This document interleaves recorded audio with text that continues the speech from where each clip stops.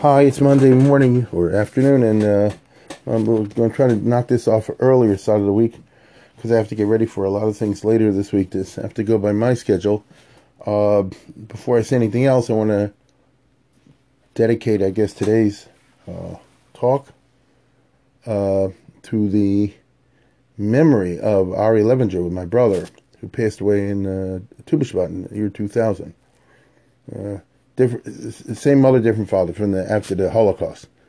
And so I was just actually giving a talk at his son's home. Last Motzei Shabbos, was it, or 2 weeks ago Motzei Shabbos? So this will be for Ari. That's number one. Number two, as I mentioned before, I'm going to be in Boca this week, this Shabbos. I'm actually getting there Thursday night, speaking somewhere on Friday. But for those of you in the neighborhood, as I mentioned the other day, if you want to hear something interesting, Friday night we're doing I guess you call it an oneg. I'm speaking at the home of my host, Zevendina Radin, Dr. Radin, at a 2225 Hollyhock Trail in Thornhill, Green. And it's not too far from the Big Shoal. And it'll be this basic talk about the Book of Esther, Megillus Esther, from an angle that I don't think anybody knows about. Otherwise, I wouldn't bother you with it. And then on Shabbos day, I'm going to be speaking, I guess, 3 times at the Young Israel Boca Raton. In the morning about the Rambam and anti-Semitism in Parshas Yisrael. And in the afternoon about Shilos and Chuvas, mainly from the 15th century, but also up to Moshe Feinstein, in questions with marriage and divorce and things like that, certain crises that popped up. There's even a Baltimore angle. And finally, at Shal Shudas about rationalism and Chazal and rationalism and their interpretations of the Chumash. So these are subjects that interest you, and you happen to be in Boca on this coming Shabbos. So that's where I'll be Friday night at the Radin's home at the address I just said, and Shabbos day at the Young Israel Boca Raton. And if you're interested, you can go to our show website. You'll see. You can find the addresses up there. Okay, I do want to thank those that send in some contributions. As I said the other day, we appreciate all that. We're trying to upgrade things around here, and I hope people will continue to do so. Appreciate all the help, the financial help that sends our way. That way enables me to continue this stuff. And now, without any further ado, I want to get down to business. I heard a bunch of names, yard site names, and none of them really turned me on. And Ari Elbaum just was walking with me, and he went through a whole bunch of a list. And all of a sudden, I heard one that I said, that's one I can definitely connect with, one of the most interesting Gedolim, I guess, tragic and interesting in the last couple hundred years. And that's the Yad David, or David Sinsheimer, in Alsace, Lorraine, back in the 1700s. And at the time of Napoleon, he's very famous for that. So here we're dealing with a type of jewelry that I've touched on here and there, but not in great detail. And this is French jewelry in the 1700s and early 1800s, in times of tremendous revolutions, literally the French Revolution. Rabbi Yosef David Sinsheim. These Jews all have names of little towns. I mean, that's what it is. It's like today, if somebody would have a name London, or last name Warsaw, or last name Berlin. People like that, right? So, things like that. So, Frankfurter, Hamburger. So, the Jews in that part of the world used to, say, this is, your last name is like one of these really tiny, small towns in Western Germany. Here we're speaking about the area of the Rhine River, and we're speaking specifically about someone who lived all his life in the Kingdom of France, and then the Revolutionary period. That's what makes him so much. I mean, he's interesting in many respects, but I'm thinking of the listener. And to you, if I say, I know how it goes. If I say 18th century, 17th century, these words don't mean a lot to a lot of the listeners out there. But they do mean a lot, actually, if you know what was going on in Jewish history at that time. So to get specific, here's someone who was born in the early 1700s. It's a machlokas how long he lived. And it actually makes a difference. Usually, I remember seeing this many times. They usually say his years are 1745 to 1812. But others say, no, it's really 1736 to 1812. So, like I say, to the average listener, like, who cares about that stuff? But if from an intelligent point of view, it makes a difference how old somebody was when certain events befell them. If I told you a guy was in his 20s, that's one thing. If I told the guy was in his 80s, it's a different story. So it's just interesting, I think, in that regard. Now, let me get specific over here. This is a very interesting person. Rabbi Yosef David Sinsheimer was in France, in Alsace. Now, you told me, what is Alsace-Lorraine? If you look at the map, if any of you have a map, that's the part which is on the extreme right or west of France, and it's up against the Rhine River. The Kingdom of France, there used to be such a thing, the Kingdom of France, which is around for over 1,000 years, was a kingdom in which obviously long ago there were Jews, because Rashi lived there, for example. Tosas lived there. But then the Jews in the Middle Ages were kicked out. Same way they were kicked out of Spain, in somewhat similar fashion, they were kicked out of France way before they were kicked out of Spain. So the Jews were expelled from the Kingdom of France, in the 1300s, and then there were a few exceptions made in the 1400s, and so forth. So they got rid of them. And the reason is the French are a bunch of mamzerim. They couldn't stand the presence of the Jews, and so on and so forth. The kings were particularly bitter. It was that kind of Catholicism. In the beginning, it started out okay, and then after a certain king in the late 1100s, Philip Augustus, then the kings and the government turned against the Jews. Fine. So there are no Jews in France. You're not allowed to live there.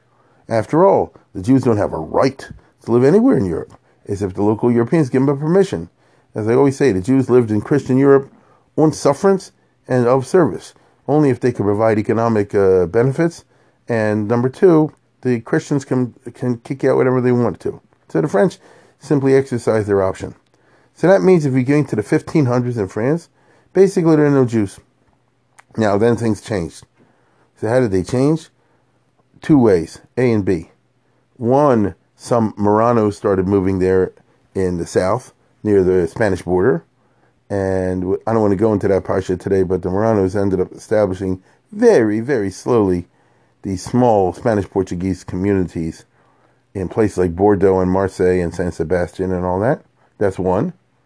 But then, on the other hand, basically in the late 1500s and the 1600s, when France began to be ruled by the Bourbon dynasty, this would be Henry IV and Louis XIII, Louis XIV, not that these names mean anything to you, then the French began a policy of trying to expand to the Rhine River, meaning have the French border be up to the Rhine River so that, in other words, it's easier to defend.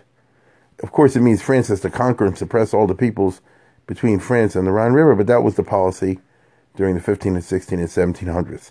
Now you just had a thumbnail sketch of French history. And they were 50% successful. Particularly under King Louis XIV, the French were able to conquer what you and I would call the southern part of the Rhine area, and from Switzerland north, let's say 100, 200 miles, and that means up to there, they annexed to France. And later they were able to add a little bit more Lorraine, but they were never able to do the rest. So the country you and I call Belgium today is a separate country. It's not part of France. And the rest of it still remained part of Germany, what they call the Rhineland. So it was German. And there have been wars fought over this back and forth and back, but that's the way it went. So if you look at the map of Europe today, Alsace and Lorraine have remained part of France. Now, what do you do with the following fact? Alsace, this area, what we call today Strasbourg, and a whole bunch of small villages and towns, very small villages and towns, were dotted all over the place with Jewish communities. You had a ton of very small Jewish communities, one after another, after another, after another. And these Jews have been there since Rashi and before. And without going into details, when it was ruled by the Holy Roman Emperor, it was in his interest to keep the Jews there. And so it's just an interesting situation. This is Minig Ashkenaz baby, the old Ashkenaz. When you hear the Minig of the Rhineland, that's the old Yekish, right? The original Yekish thing. Minig Harinus. That's what they mean. They mean Alsace. Okay? So it's an area which goes back in Judaism and in Torah a long, long way. Okay? I don't expect the average person to know all the little towns over there. Why would they? But this is a place, had a long, long Jewish history, especially in the frum sense. All right, that's number one. So then all of a sudden the French conquered it. Now, what they could have done is just kicked everybody out. But that is not what the French chose to do, because when they conquered this area, they still fought a whole lot of wars because the Germans tried to take it back. And, a lot of wars. And so the result is that the French army always had, like, sort of, let's say, a tenuous hold. And from day one, since they conquered this area, the local Jews made themselves of service to the French army. They get them food, horses, ammunition, all that kind of junk. So it's ironic. The French army came to rely pretty heavily, whenever they're garrisoned all over Alsace, on these local Jews who simply made themselves of use. Consequently, although the French hated the Jews, and the French kings like Louis XIV really hated the Jews, but they found them of use, and therefore they never kicked them out of Alsace. So it's funny, you don't have the right to live in France, but Alsace is something of an exception, but you never know. It was always tentative. And any minute, the King of France might change his mind, kick everybody out.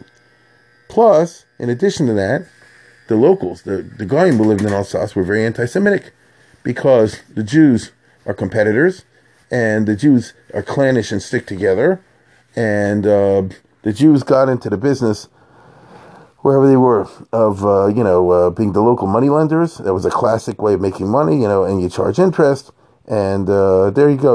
All of a sudden there's a lot of anti-Semitism caused by these objective situations.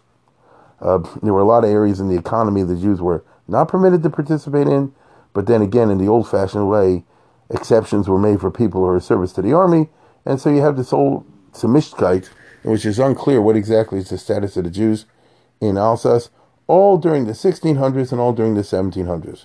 So, for the historians of this stuff, it's a lot of twists and turns. In the middle of all this was a big Yiddishkeit. What do I mean by that? The Jews were poor, with a few exceptions, a few richy riches. The people became richy riches only because they got government contracts. The French hate them, but if you're very good at supplying the army and things like this, you can make money. And in the old classic style, you'd have kehillas, and the Alsace was dotted with tiny kehillas, and each one was a separate business, as you know. And let's put it this way, Torah study was valued. His schools and yeshivas there, and in Lorraine, which is the next door province, in Metz, we've talked about it before. Just to give you an example, the Shagasai was there, So you had a very, very unusual and interesting situation. Now, our hero, Yossi David Zinsheim, was born in the middle of all this. I think the year is earlier, if you want my opinion. I think he was born in the 1730s. So here's a guy born smack in the middle of all this. In the 1730s, what you call Louis XV. He was the king of France from 1715 to 1774. These guys ruled a long time. Now, that's over 50 years, right? Now, okay. So, what's the story with this guy? He's a born. His father's like a rav in one of these little towns. Father was in Trier, actually, and he didn't go to yeshiva. A lot of times we see the Gedolim, they didn't go to yeshiva because yeshiva sometimes can make you like a cookie cutter.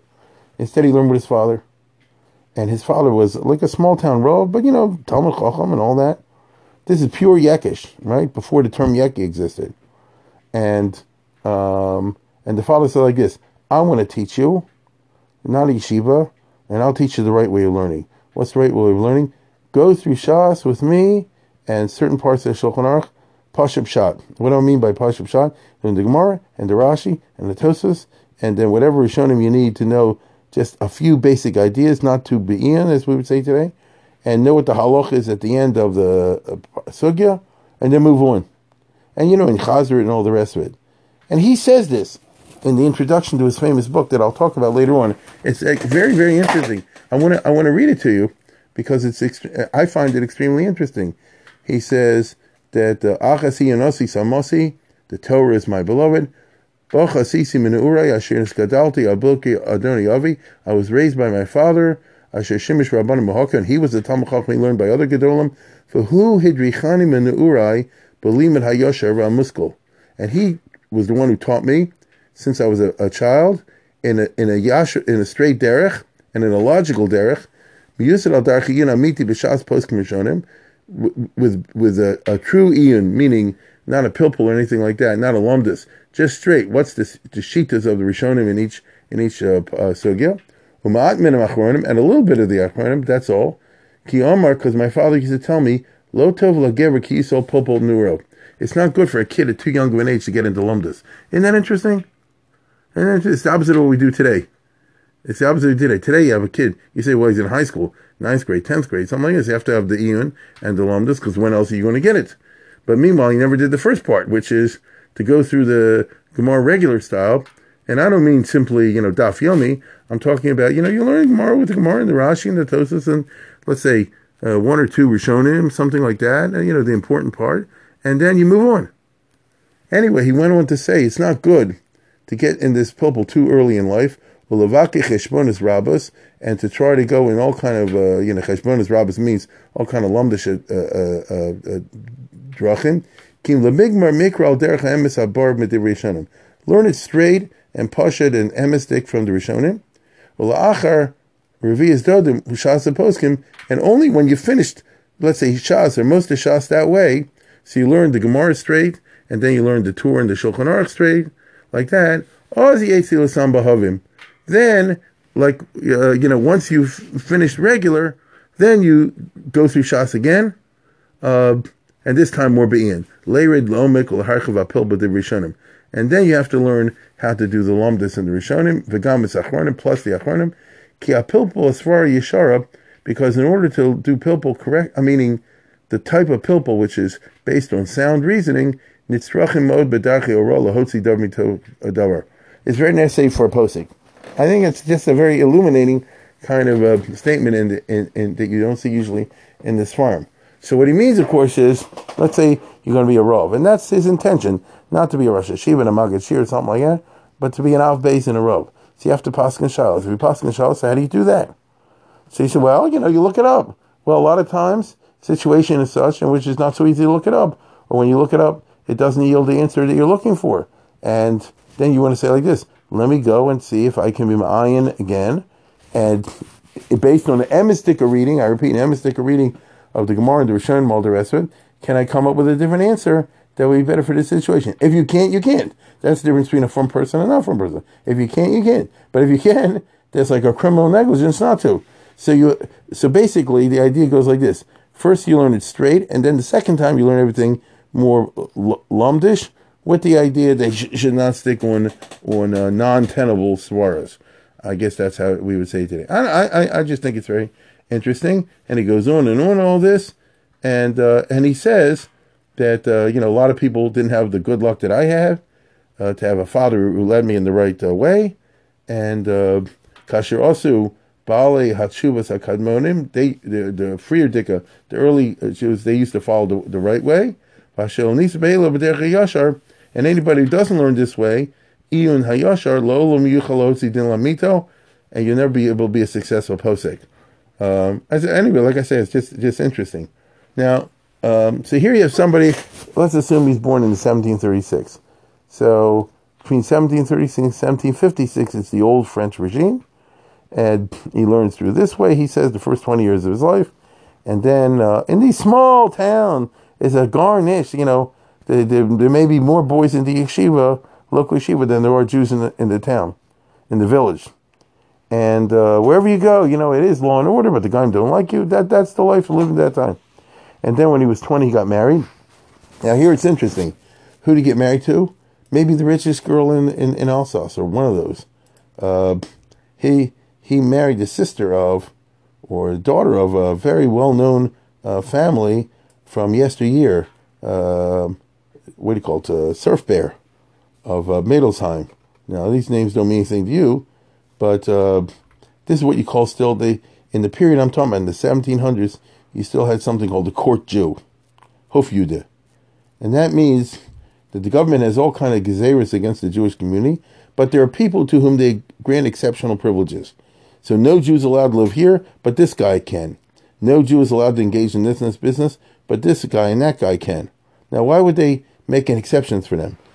To put it in simple terms, these are the guys who are able to swing the government contracts, particularly for the military.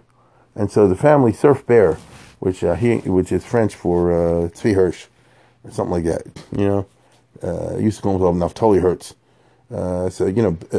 Surf is a deer, right? So Surf Bear. This is a very famous family of successful army contractors. You get it? They organized all the local little Jewish schnooks, and they say, listen, we have 50,000 garrison over here of French soldiers or something like that. And they had a lot of people.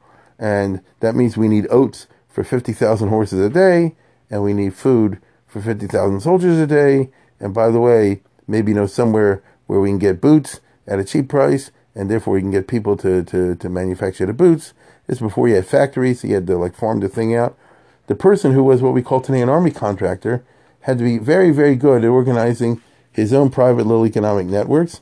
And this family, especially this guy Surf Bear, Naftali Surf Bear, whose sister, our hero, married, was maybe the most famous of these French court Jews. When I say court Jews, he didn't really hang around the court in Versailles of King Louis, but for the purposes of the government, he was considered a very good citizen, shall we say, does great service to the state, to the army, and therefore he was granted exceptional privileges. Now, in those days, a Jew was not allowed to live in a city in Alsace, like Strasbourg was a big city. And that means if you're not allowed to live there, you're kind of cut off from being able to do business. So the Jews would say to the French government, I know the people of Strasbourg don't want to allow us in, but you, Frenchies, should let us go in there because, we'll help the economy over here, and the government will get more money. And the most you could get out of this was that the French government said, the Jews, it's like having the coronavirus, you have the Jewish virus.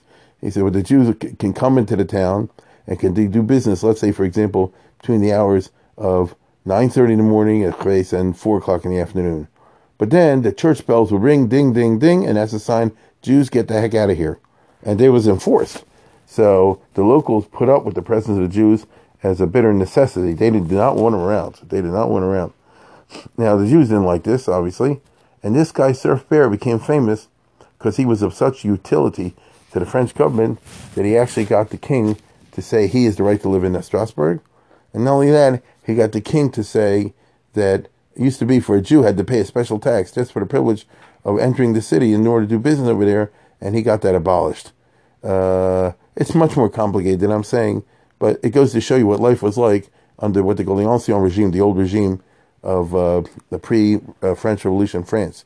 And you had a lot of these types of Michigan, and this is the world the Jews inhabited. This is the world the Jews inhabited. So most of the Jews are dirt poor, but a few people are rich. And the bottom line is that they were able to, live however they did in that way.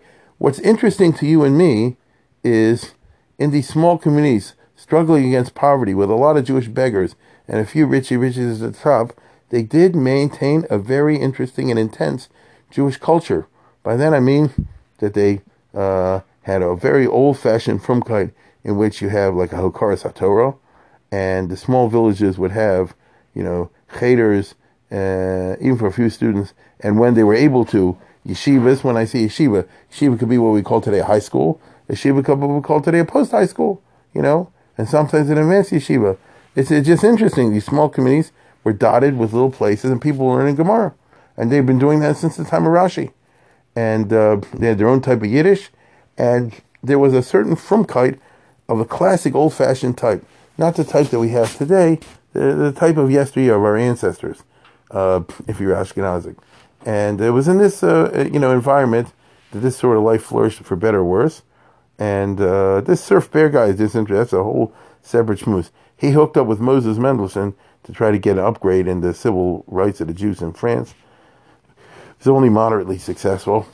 But if you're this young guy, Yosef David Zinsheim, who we're talking about today, so fine. It's the 1750s. You're 20 years old. You married the sister of this guy that I just was speaking about. Money is not an issue. And in other words, why would they marry a poor boy like this? Like you say today, I don't mind supporting my son-in-law if he's going to be something, right? If he's going to be something, if it's going to be mediocre, I don't know. But if it's going to be somebody chashev, like the next gadol, then even the rich families will do that. And everybody could tell that the person I'm talking about, Yosef David Zinsheim, is destined to be like a next gadol, which happened. So it's just one of those interesting old-fashioned ways of yesteryear in which what they call in German Bildung und Besitz, that you would combine money with culture. In this case, the Jewish version of it. A girl from a rich family would marry a boy from a poor background, a rabbinical background, who's definitely going to be, to use modern language, the next Moshe Feinstein or something like that. That's how it went. And so here's somebody then who for the next, 1756, for the next 30 years, 35 years, had it okay. So in his 20s and his 30s and his 40s, he had a grand old time because the rich family actually was able to support him, and he had a plan. What do I mean by the plan? He writes about this in the introduction to his book, and he says, I got the idea that now I finished Shas once with my father. Now I'm going to go through the Ches like a second time, you might say, and do it, like the next layer of Iyun, shall we say, and always keeping notes. And when he was around 30 years old, then he said, he got the idea, what does he want to do with this education? He wants to write, compose, what shall I call it? A cheater book. He wants to write a book in which he has almost in every page in Shas, like cross-references. What I call what do you call it? What's it again from Rabbi Hillman or Hayashar, that type. Or as he puts it, the Knesset HaGadola, the Yad Aaron. I think maybe some listeners are familiar with the Knesset HaGadola, which gives you marmakomis and little interesting things. They're encyclopedic when they're on every page in the Shulchan Aruch or in the Shas. I'm going to use modern terminology. Mesifta. Does everybody learn with the Mesifta now? I mean, I know now, I'm from the old school, but that's the new thing, isn't that right? So you learn with the Mesifta, all your work is done for you. You want to know anything in the Rishonim, in the Achronim, I mean, it's all there. And it's very useful. It can be a crutch, but it's very useful. Because how are you supposed to know that something is mentioned, in the Note of Yehuda or the Ksav Sofer or something like that? But the Mesifta will do it for you. That's exactly the attraction of this. So those are results of a kind of mentality in which the person is not so much concentrating on, I want you to share my particular chiddush in this Tosfos or that Rush or something like that. That's one way. But rather, the person is saying, I want to bring clarity to the student, and I'm doing all the hard work for you. And if you come across, let's say, for example, a Gemara, which is discussed in some famous Shalos and Shuvah Sefer that you would never know about, or some other Rishon or Achron, that's a better one, Achron, chances are you won't know about it. I have undertaken this task in a comprehensive manner, and as he writes there, he says, the Knesset Gdolah didn't do a complete job, how could he? And I intend to do a better job. So here's someone who's really working to, as we would say, to benefit the public. That's just interesting. In a small town in France, and when he's about 50, if my years work out, he wanted to do a third time, to do it even more be'in, the third level. So a grand thing in Shas. You can imagine that he was surrounded by smart boys. They were attractive. He must have been a good teacher, a charismatic teacher. And his brother-in-law paid for him to have his own yeshiva. Not bad, but it's not bad if you can get that kind of work. But on the other hand, the guy was 50 years old. He clearly had a track record. And, it makes total sense. Like I said, he's not wasting his time. And so the best boys of the province would go there. And then once, you start brachas and you go through Shas, little by little. This is not Daf Yomi. This is a different thing. This is, you commit yourself for 7 years or however long they did it. And whatever you're learning be'in, but in a highly systematic and organized way. First learning the Gemara, Ashni, and Tosas. Then in his way, you have the very systematic approach of the correct Rishonim. And then in his way, he would always compare it with the relevant Achronim and obviously discuss it in there. It's just interesting. And remember, he doesn't have to, he doesn't need anybody, a money raiser or anything, because the whole thing was bankrolled by the brother-in-law, who was a multimillionaire, he could afford it. And this is, so basically, until 1789, so let's say, if I'm right, till he's in his early 50s, life is good. And by the way, he was a real player at that time. He's in the Note of Yehuda, for example. The Note of Yehuda was published in 1776, round one, Nadur Kama. And the Note of Yehuda, for those who know, is Shalos and Shuvas, but very heavy in the Lumdus of the old school.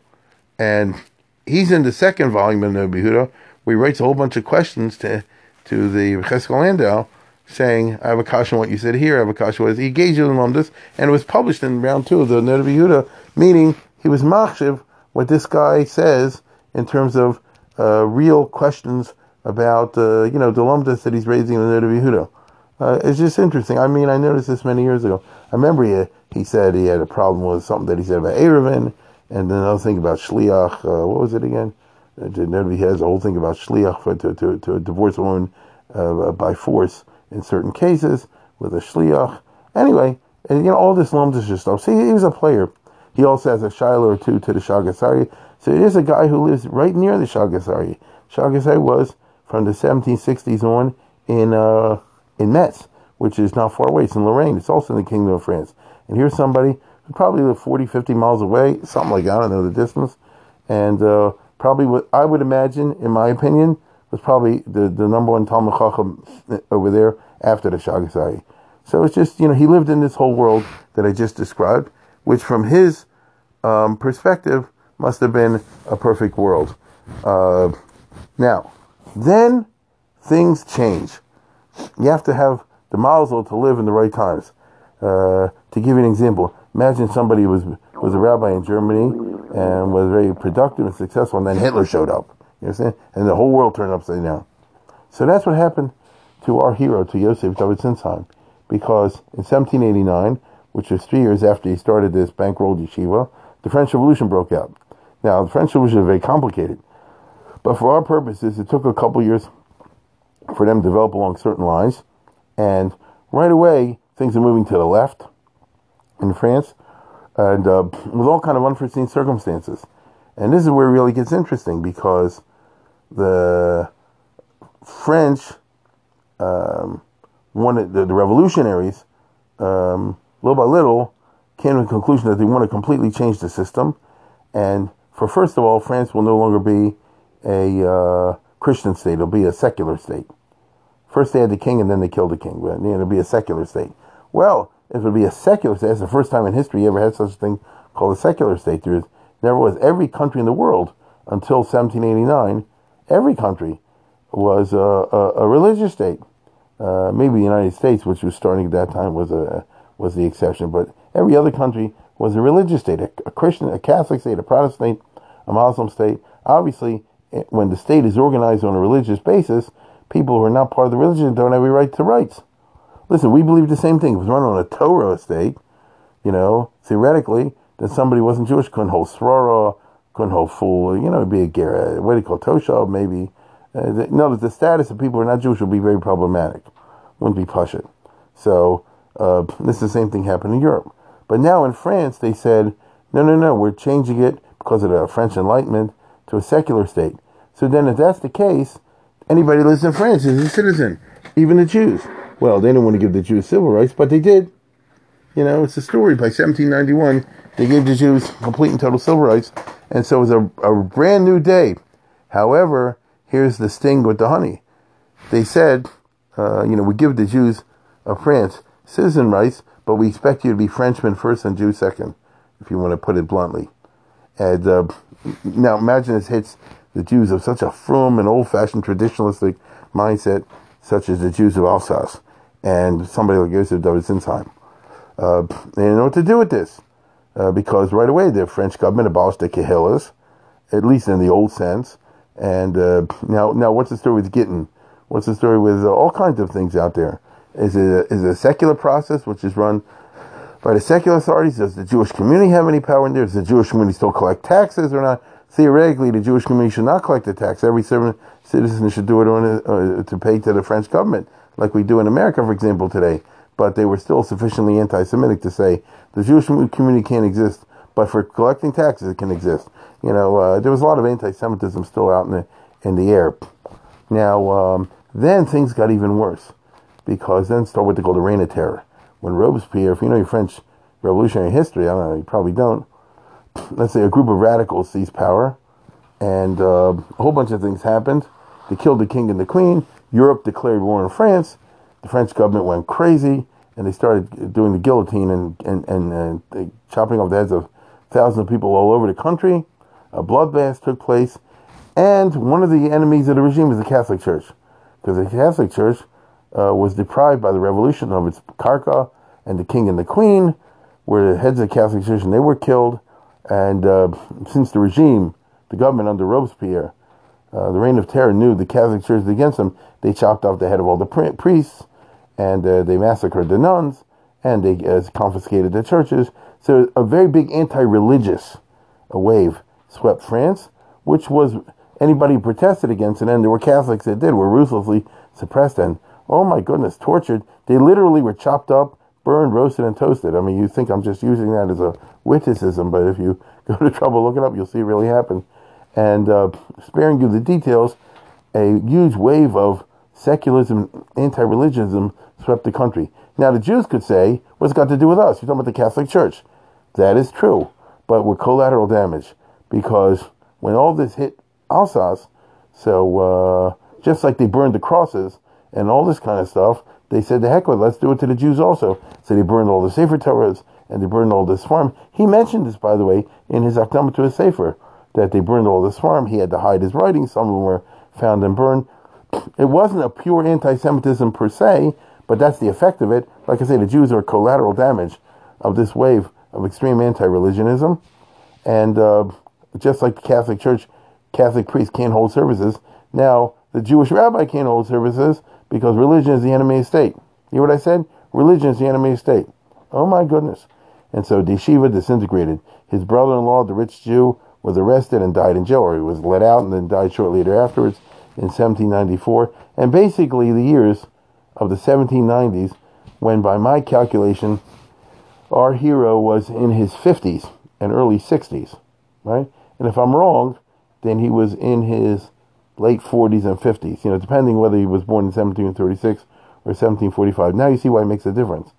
All of a sudden, this whole world is given chayshech, and he had to flee, and he couldn't live in the small town. See, the Jews used to live not in the cities, but in small villages near the cities. That's how it worked.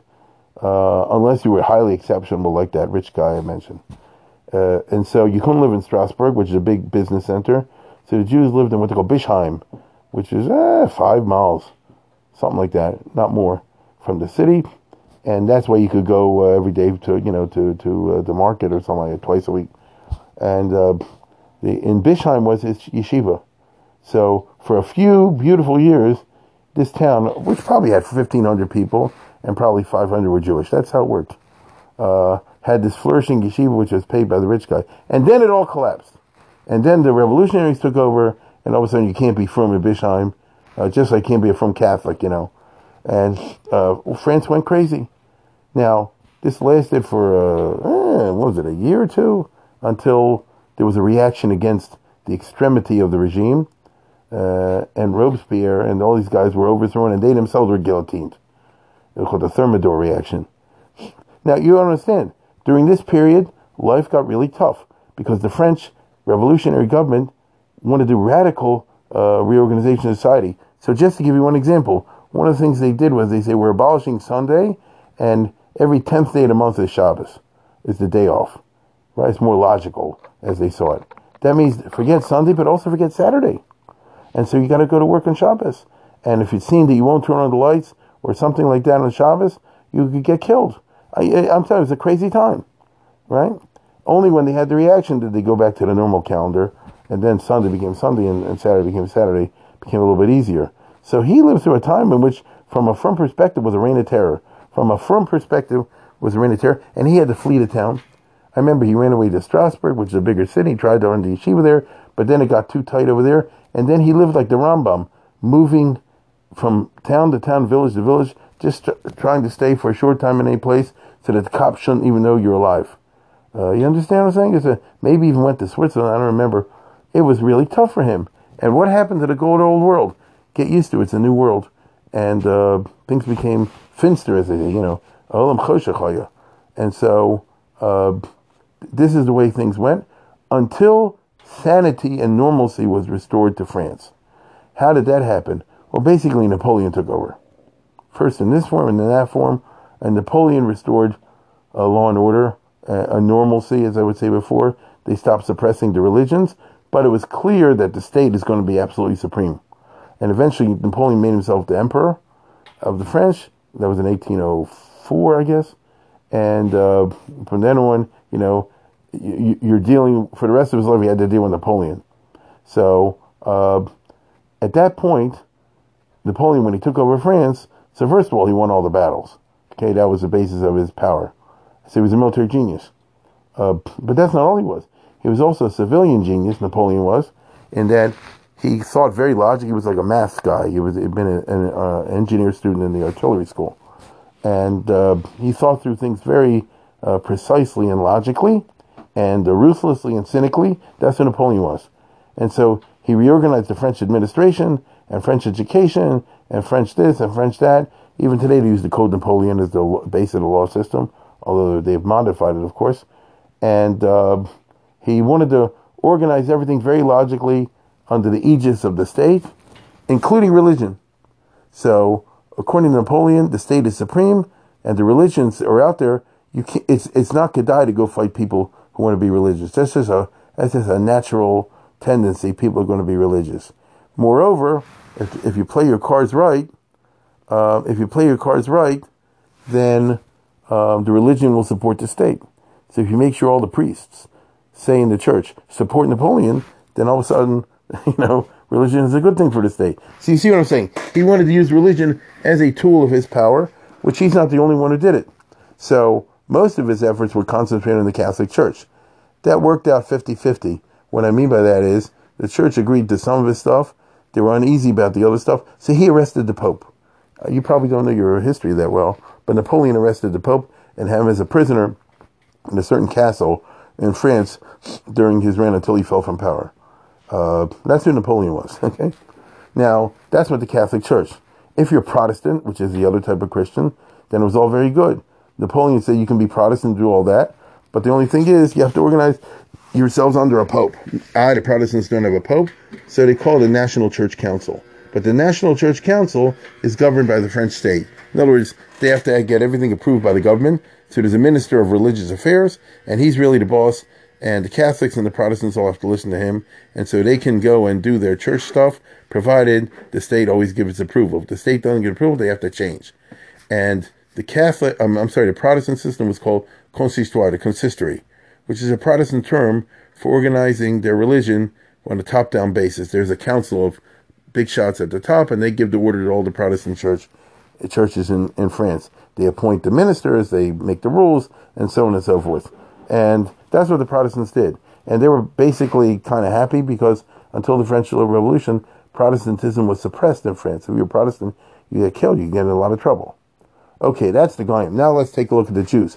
If you're Napoleon, you want to do the same thing to the Jews. There's a Jewish religion out there. You want to make it totally under the state. You want to organize a Jewish pope or something like that, a consistory. But Napoleon was a very smart fellow. He was no dummy. And he said, and we have these documents, and he said, look, the Jewish religion is different because it's also a nationality. He's not wrong about that. The Jews are not like the Protestants or the Catholics. The Protestants, the Catholics, are French by nationality and culture, but it's a question of what their religious beliefs are. How do they approach the concept of God? The Catholics in one way, the Protestants in another way. But as far as being French, they are totally French. Now let's contrast that, Napoleon said, with the Jews, especially the Jews in Alsace, who speak Yiddish or Kleinish, all the rest of it. They regard themselves as a separate nation. Isn't that reflected in their davening? Isn't that reflected in their whole Messias? Don't they regard themselves as members of a club, and all the other Frenchmen as a bunch of Goyim who are like the other? Now, he's not wrong about that. So how do we, make this work that the Jews can survive within the state? Or do we have to kick them out? Do we have to kill them? Now, Napoleon said, I guess, I don't want to go down in history as some kind of a Hitler, because he wasn't that way. On the other hand, he wants to control the Jews the same way he controls the other religions. So that his whole welter of ideas, Napoleon formulated what he called the idea that the state should control Judaism. But first we have to clarify the relations between Judaism on the one hand and France, the state, on the other. And for this purpose, he said, I'm going to go and call in a bunch of Jewish leaders, and they'll have a formal session, and they will come up with the doctrines of Judaism vis-a-vis the Goyim, vis-a-vis the state. and these will be the official beliefs of Judaism, and anybody who doesn't adhere to this won't be considered a Jew, and the state will then take appropriate measures. So basically, you can have a shul, provided you agree to certain hashkafic points that conform to the French ideas. If you don't, then not. So, for example, if you consider, like I just said before, you're a chassid, and you say, heck with the goyim, and I'm just living here for my own benefit, then get out of France. You understand? Get out of France or go to jail. We're not interested in you. On the other hand, if you say like this, Yehudi b'tzeisecha, how's it go? Yehudi b'tzeisecha, it's Adam b'tzeisecha. If you say like this, I'm really French. That's who I am. Happens to be that my religion is Judaism, but it's only in the area of religion. Anything else other than the religion is French. And so the only difference between me and my neighbor is they go on Sunday and pray to Jesus. I go on Shabbos, Saturday, and I pray to the God of the Jews.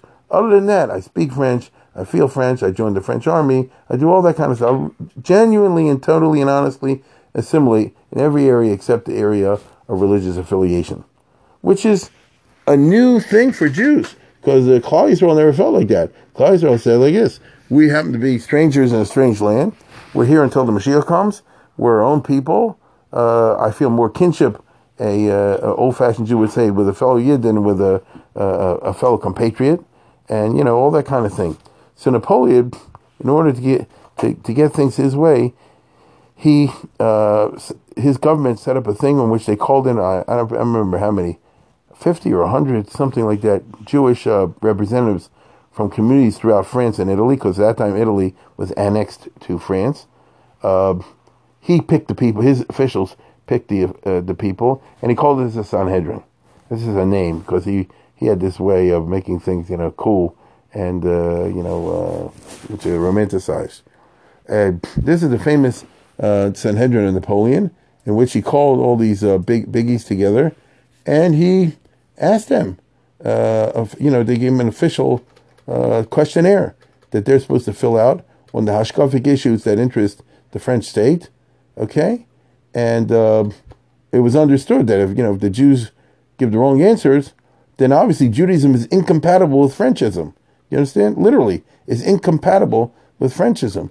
And so he asked, I remember, 12 questions, something like that, 15 questions, not of general variety, but of things that are, like I say, specifically nogea to the question of the compatibility or non-compatibility with Frenchism, as it were, okay? With Frenchism. And, what their doctrines are, as we would say today.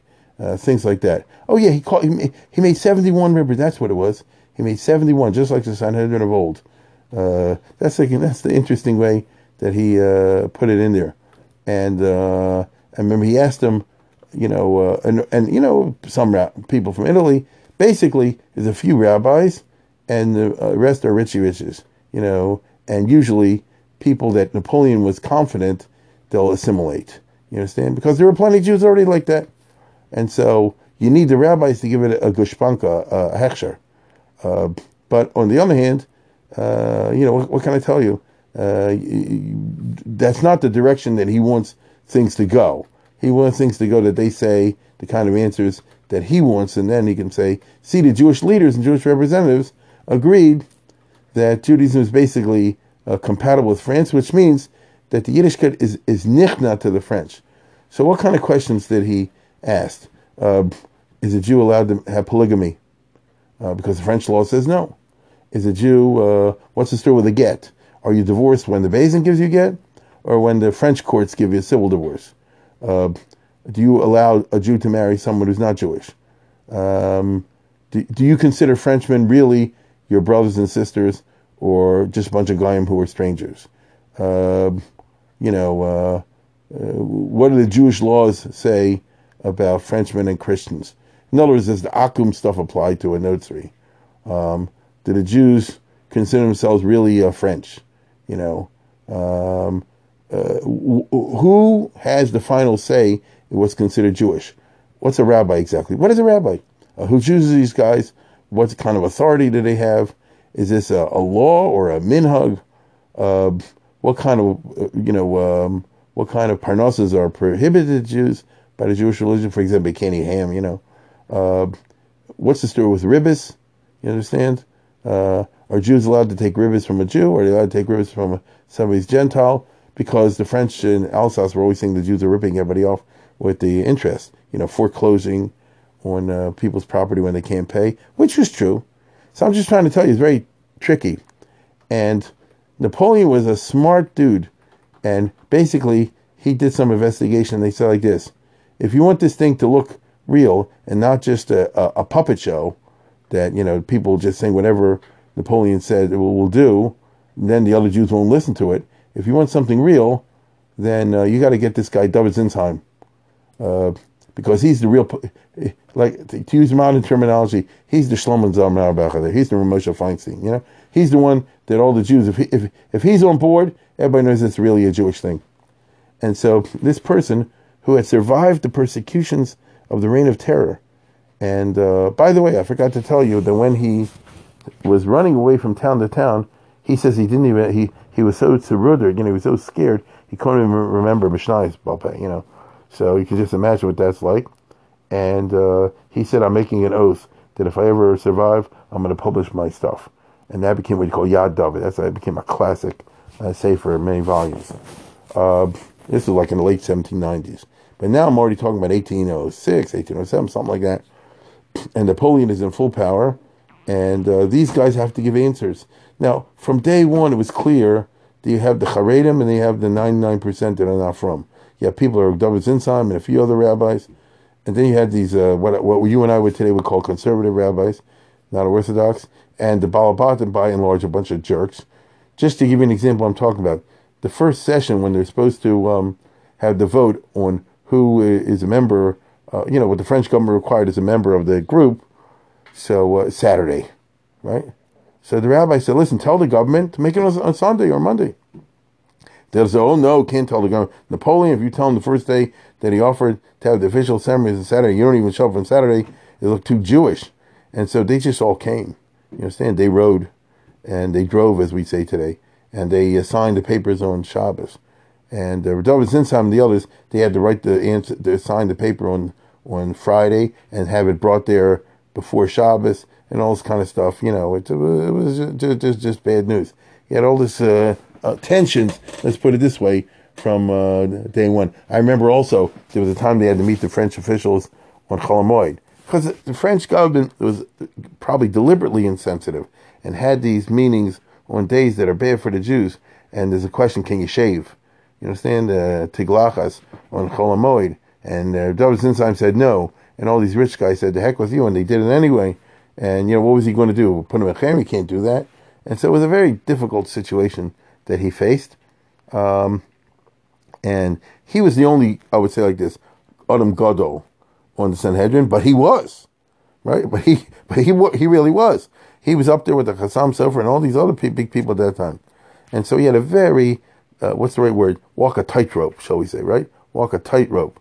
And they had to draft letters, responses to Napoleon, in which he, fudged it as much as possible. Let's put it this way. He used very fine language, fine distinctions. So, for example, is the Jewish religion opposed to, I remember this, Jewish religion opposed to intermarriage. No, you can have intermarriage. From a halachic perspective, we can't perform that ceremony, but a Jew can totally get a civil ceremony, like that. So you understand what he just said. He said, if you frame it that way, from the Jewish perspective, they don't recognize such a thing. But, if people want to do it in the French law, you can do it. Because what's he supposed to say? You understand? And things like that. Do you consider the Frenchmen your brothers, or the Jews? Oh, the Frenchmen are the brothers. Yeah. Like, what are you supposed to say? And by the time it's over, things were drafted in such a way that, it was enough to satisfy Napoleon. Now, he was no dummy. He knew that they don't mean it's 100%. Certainly the Rabbanim, certainly David Zinsheim.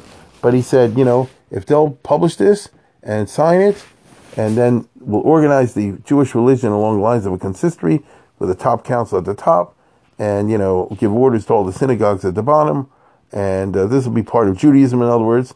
Just like you had Takanas in the time of Sanhedrin of old, now you have Takanas of the Sanhedrin of Paris. I mean, that's what he said. And this will be part of Judaism, and then they can be what's the right word? Fit into the French culture and the French state. And so he just had a terrible time in all this, but he did what he had to do. The only other big rabbi was Shmuel Cohen of Modena, who was like in his 80s and couldn't attend. He was also a gadol, but all the others were losers.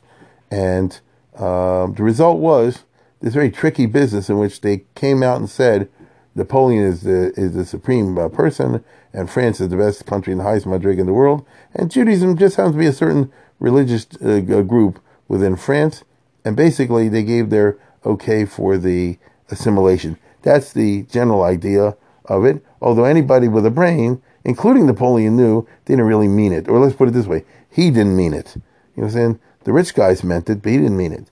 And so France launched on its famous policy of heavy assimilation of the Jews that ravaged French Jewry in the 19th century. Now this all came out like in 1806, 1807. So the person I'm talking about would be 70, okay? About 70. He's having a hard time. Napoleon, as I said before, set up now something called the Jewish Consistory. This is like the Vatican of the Jews. And Napoleon wasn't stupid, so he said, I guess, in order to give us any kind of validity whatsoever, I'm going to make this Rabbi David Sinsan to be the chief rabbi. Because even though it'd be a government employee, and it's usually what's called Rav Mitam, that is appointed by the government for their purposes, but he's got the natural authority, because he's the biggest Talmud Chacham out there, he's the biggest Talmudist, and that'll give some oomph to this consistory, as they say, to the new organization, French Jewry. And so you have a crazy situation for the last 5 years of his life, because he died in 1812. The last 5 years of his life. He sort of was like a prisoner, if you get it. He lived in Paris, and he's officially the chief rabbi of France. He didn't want to be. And, you know, all the communities, based on the Napoleonic system, if they have any questions in ritual matters, you know, about kitnius and all different types of shalas, getting kedushin, anything, they sent it to him. You really did have a posek there, so when he gave his replies, they really honestly were piskei halacha, but he publishes then his Chidushim Monshas, which he calls Minchas Oni. And why is Minchas Oni? Oni, I'm being tortured. I don't like my existence. I don't have any time to learn. I'm stuck here like in a golden cage, as it were, and it's affliction. The Minchas Oni. So it's his Chidushim on Sugis Hashas, but he's like sending a message. You know, I live in a big house, and I have a coach and all the rest of it. I hate it. But he was stuck. He was a prisoner of Napoleon in his way. And the best proof of what I'm saying is that when he died in 1812, which by my calculations would make him about 75 or so, 76. By other calculations, he'd be in his late 60s. When he died, since he's the chief rabbi of France, he's buried in the Geisha cemetery, because he's a top official of the government. And what are the Jews going to say? Ew, you can't bury him in a Geisha cemetery? You understand? They can't do that. And so you end up with this tough situation. He's still buried there today. They've never been able to take him out. I saw once online, some Hasidim said they're going to make a kidnap thing and take the body out. They're not doing that. And so if you ever want to see where this famous gadol was buried, he's buried in a nice tomb in the Christian cemetery, in the Père Lachaise cemetery in Paris, which speaks volumes about, like I said before, you know, being imprisoned in a cage of gold, in a cage of diamonds. The truth is, there's more to say on this, and I wish I had the time, but I see I'm literally running out the maximum recorded time here, even though I went beyond what I usually go. And so I'll just close it down over here. Somebody with a brilliant but tragic figure, a very tragic figure. You have to have the miles to live in the right time, but I'm closing this down now.